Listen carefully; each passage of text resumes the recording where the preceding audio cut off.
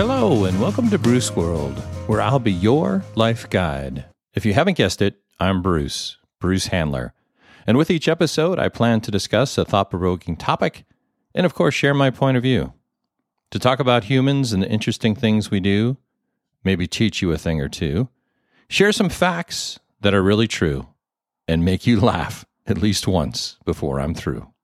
Hello, and welcome to episode 25 of my podcast entitled, In Pursuit of Happiness, How to Lead a Happier Life. So Bruce, why is it taking you so long to record another podcast? Good question. Well, here's the shortish answer. At first, I struggled to pick a topic. I had so many running through my head and then finally settled on one, and it was going to be about mistakes and how we all make them, and I mean all of us, and that we make a lot of them, and why it's okay to make many of them. And although some are doozies, what's most important is to learn from them, to understand why you made them, so that you do your best to avoid making the same ones. But after writing quite a bit on the subject for my podcast, somehow the computer gremlins intervened and I lost all of my hard work. Poof! 1 second it was there, the next it was gone. I felt that was a sign I needed to pick another topic. Well, I recently finished reading a lengthy periodical. It was a special edition on happiness. Was it a great magazine filled with endless, wonderful ideas? Not really. But I decided it was another sign, and it sparked a desire in me to share some powerful, yet fairly easy ways that people could become happier. Something we all need after what we've been experiencing over the past couple of years. So I picked happiness as the topic for my latest podcast. And what better time of the year than now to set a goal to be happier? And can there be a greater goal? I mean, who doesn't want to be more happy than they are today? Is there someone who doesn't want to be more happy? Because I'd love to hear from you. So please email me straight away. I'll be waiting, although I think I'll be waiting for infinity and beyond. Now, to be clear, I'm not going to be talking about being happy all the time. No one is happy all the time. In fact, no one is even close to being happy all the time, no matter what they tell you. Not even those who practice yoga or meditation or both, or who are monks or master yogis or clergy or leaders of any faith or the wealthiest people on the planet. We all tend to assume that others are happier than us, but it's rare to really know what's going on in another person's life, and in particular, what's going on in their head. You may think others are happy because they tell you things like their kids are great, they get straight A's, they're captain of everything, they got accepted into the best schools, and that their husband's a great guy and very attentive, and they have a great marriage and lots of money and a great life. But no one leads a great life behind their white picket fences. And I mean all parents have challenges with their kids, and people have issues with their significant others, things that at a minimum annoy them. And they have issues with some family member or friends and work and self-image and finding meaning in their lives and dealing with what's going on in the world around them, all of which creates things like anxiety, worry, fear, anger, arguments, dissatisfaction, regret, frustration, sadness, depression, self-medication, and risky behavior at various times in one's life. We know that many people have issues with money, and that impacts their level of happiness. There are those who struggle to get by and live paycheck to paycheck, and those who wish they had more no matter how much they have, most common with those in the middle class. And it's the number one thing that couples fight about. But there are also those who, believe it or not, have millions or even billions, who struggle when it comes to money. Now, clearly their struggles are different. They worry if their friends can be trusted and ask, do they want to be friends solely because they have money? And people with a lot of money can experience great guilt about how much they have and about spoiling their kids and dealing with so many people asking them for money all the time, including family members, and trying to figure out who they should give some of their money to. I know you're still saying you wish you had their problems, but let me put it this way. Many wealthy people are no more or less happy than the average person. Believe it or not, that is true. Now, although I obviously can't make you happy all the time, I can share some ways to be happier.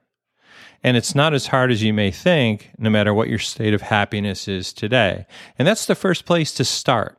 You need to ask yourself how happy you are on a scale of 1 to 10, with 10 being high.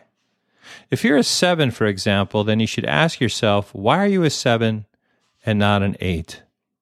Maybe it's because you wish you liked your job more, or were further along in your career, or wish you had more friends or a better marriage, or that you wouldn't yell so much at your daughter, or that you were thinner or more fit, and the list goes on and on. One thing often left off these lists is that we can move the happiness needle just by choosing how to think and what to think about. So once you take stock in yourself and assess your happiness, the next most important thing to realize, and you may not like hearing this, but it's that you have the power, that you're in control of most of your happiness.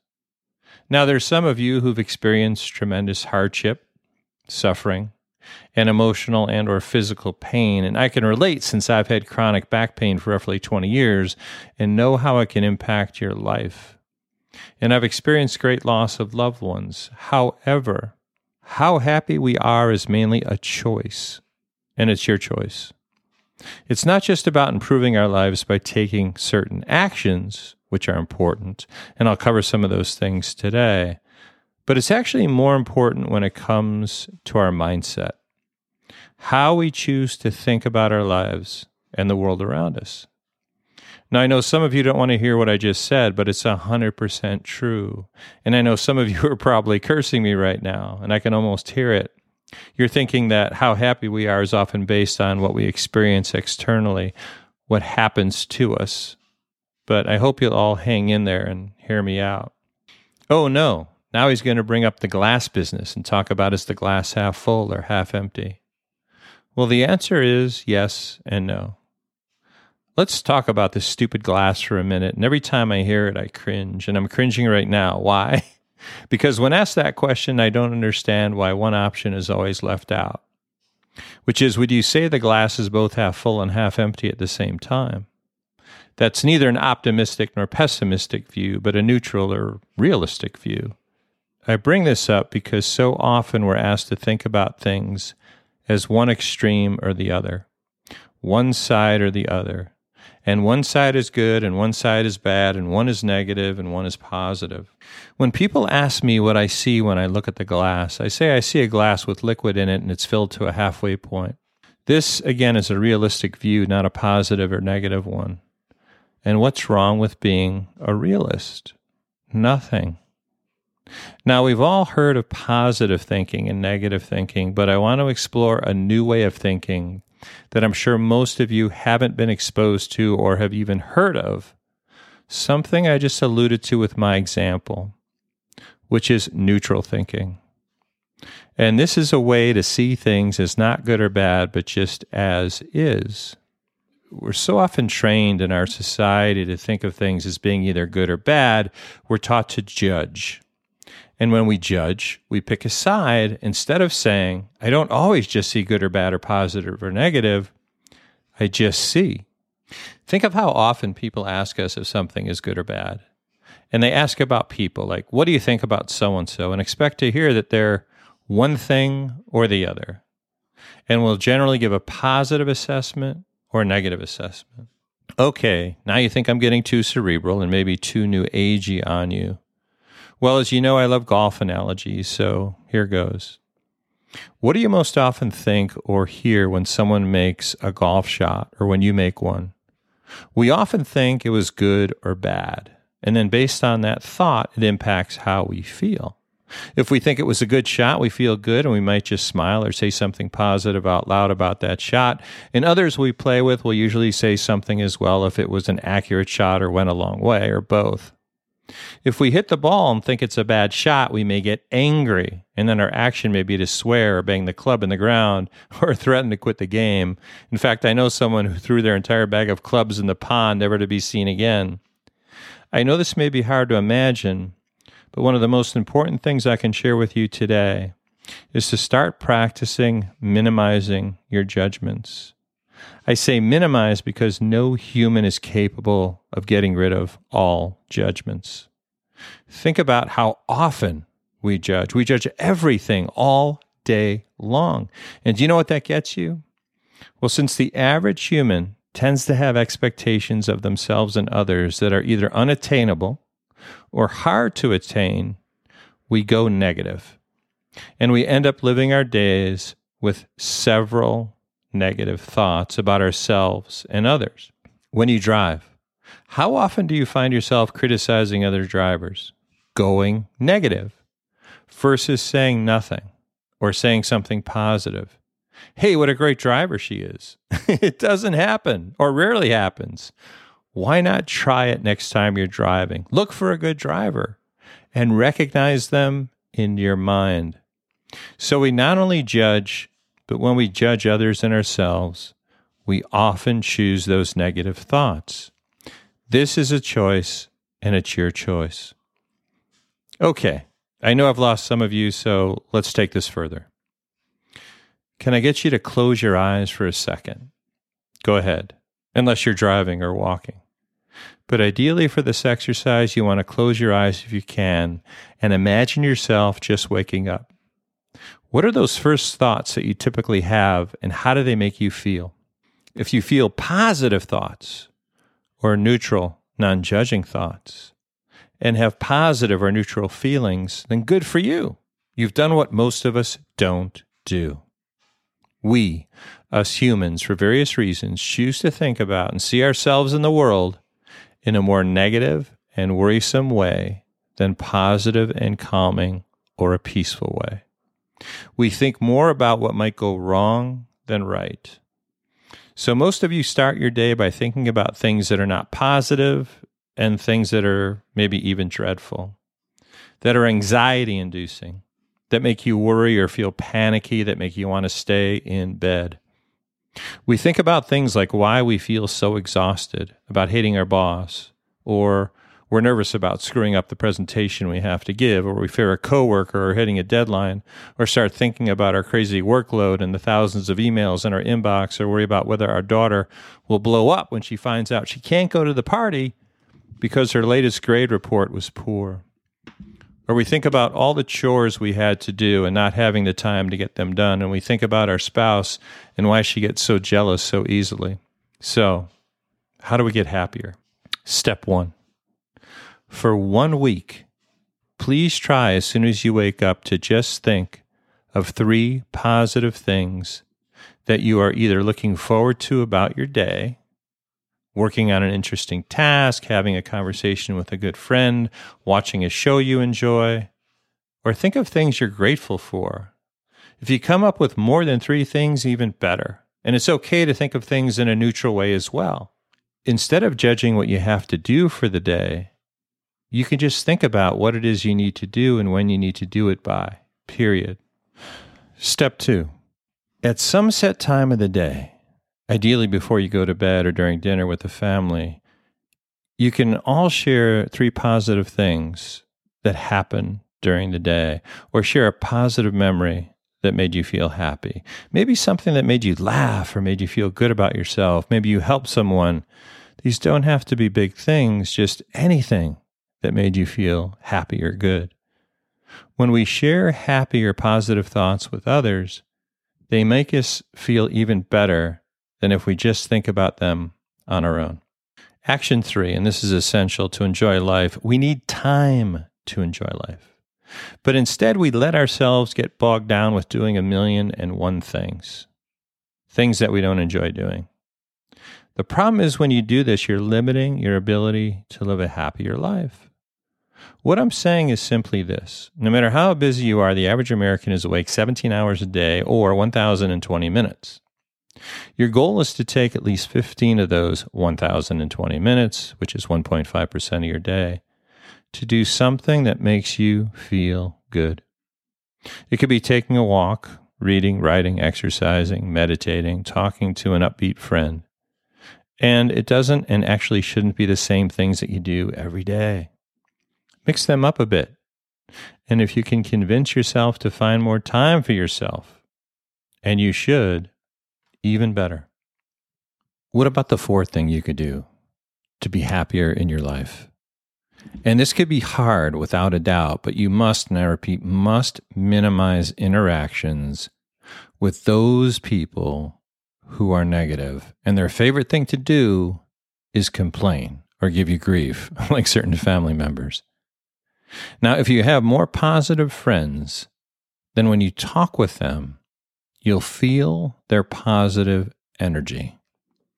It's no joke. It's contagious. Do your best to remove the negative people from your life, and for family members who you can't remove, then you need to minimize the time you spend interacting with them. And the last thing you want to do is spend your energy arguing with them. That's not going to make you happy, even if you win the arguments. The fifth thing you could do. We all worry, and telling you to stop is not something anyone could possibly do. You can't just turn off worry, but you can do something about it that will make you feel better. When you start to worry about something, ask yourself just a few questions. Is it something that you should really be worrying about? In other words, is it realistic? Or is it something that's almost impossible to happen? We call this simply putting your worries in perspective. For real worries, ask yourself what you can do about it, what actions you can take to lessen the worry. If you're worried about an interview, a meeting with a coworker you don't like, or a first date, as soon as you think of what actions you can take to address the worry will lessen. Now, there are all kinds of things you can do to prepare for these situations to then lessen the worry more. So you can sit there and worry or do what it takes to address the worry. For example, for an interview, if you do research on the internet to find out what kinds of typical interview questions people ask, and practice interviewing with a friend and do research on the company and so on, so that you're prepared as you can possibly be, then you will lessen your worry. I won't quote the song, "Don't Worry, Be Happy," but instead tell you that if you worry, put it in perspective. And if you're not sure, ask others to put it in perspective for you. And the other thing to do when you worry is take action, and you'll be happier. The sixth thing that you can do is find happiness through others. Most people feel good when they help other people. It could be helping your children with homework, helping a colleague by serving as a mentor, or just giving them advice, helping them to solve a problem, being a sounding board, helping your spouse by listening to a challenging situation that they're trying to deal with at work, and all they want you to do is listen. They don't want you to help problem solve. What about becoming a volunteer? Studies have clearly shown the more we help others, the happier we will be. So even if you can do one thing a week to help someone, and write it down at the beginning of the week, a list of possible things you can do to help other people, it will make you a happier human being. The seventh thing, and my last suggestion for this podcast, is laugh. Laughing automatically releases endorphins, and that's no joke. No pun intended. You may like watching action movies, but watching comedies or stand-up routines or funny videos on YouTube that make you laugh will make you happier. You can also read a humorous book or magazine or story, or you can play a silly game. You can also recall experiences you've had that involve yourself or others that were very funny or silly, and that will make you laugh today. If you can get the laughs going, then you'll feel more joy in your life. Now, I can go on with additional ideas, but I don't want to overwhelm you. And I wanted to share those that I think are easier to try and that are also very effective. Well, once again, time has flown by. It's time for me to end my podcast. And today I will leave you with a joke I borrowed from the internet that I thought was well suited for what I just discussed. And may it make you laugh and help you feel just a little happier. So, what do you call a meme that provokes intense happiness? Dopamine. Terrible, right? Still made me laugh. If you ever do need more help when it comes to being happier in your life or in dealing with any life challenge, please reach out to me at brucecoachcca.com or text me at 224-249-4042. I'm now offering the first coaching session at 50% off and a referral fee through the month of January of $50 for each referral that agrees to at least 2 coaching sessions. So thanks for stopping by, and thanks for listening. If you're still awake, I hope you were entertained, maybe learned something new, smiled a time or two. And here's to having at least an okay day. And if you don't, that you have what it takes to make it through.